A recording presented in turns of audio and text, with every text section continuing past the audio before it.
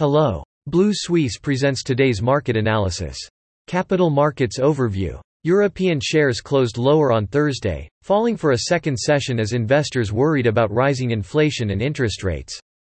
Oil prices rose for a fourth straight day, boosted by OPEC Plus production cuts, fueling fears that inflation will continue to rise in the coming months.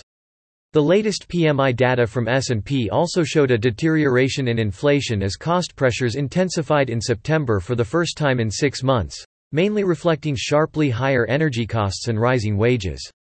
Meanwhile, the minutes of the last European Central Bank meeting showed that policymakers feared a surge in inflation and pledged to keep raising interest rates even if growth was affected.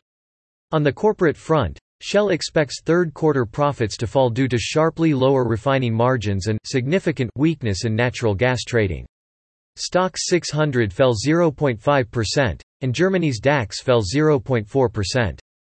On Thursday, the CAC 40 index fell about 0.8% to close at 5,936, extending yesterday's losses and, in line with regional peers, persistent concerns about inflation and monetary policy decisions. Minutes from the European Central Bank's latest policy meeting showed policymakers were increasingly concerned that inflation could become more entrenched and confirmed the need for further rate hikes.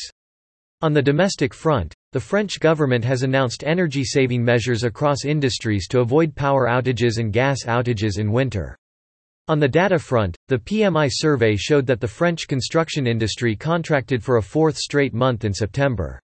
Among individual stocks, ArcelorMittal was the top loser, down 4.1%, followed by Finch, -2.6%, and Engie, -2.3%. On the other hand, real estate groups Unibail-Rodamco, +1.6%, ST Microelectronics, +1.6%, and Legrand, +1.5%, rose the most. That's all for today. You can read more on our website at bluesuisse.com.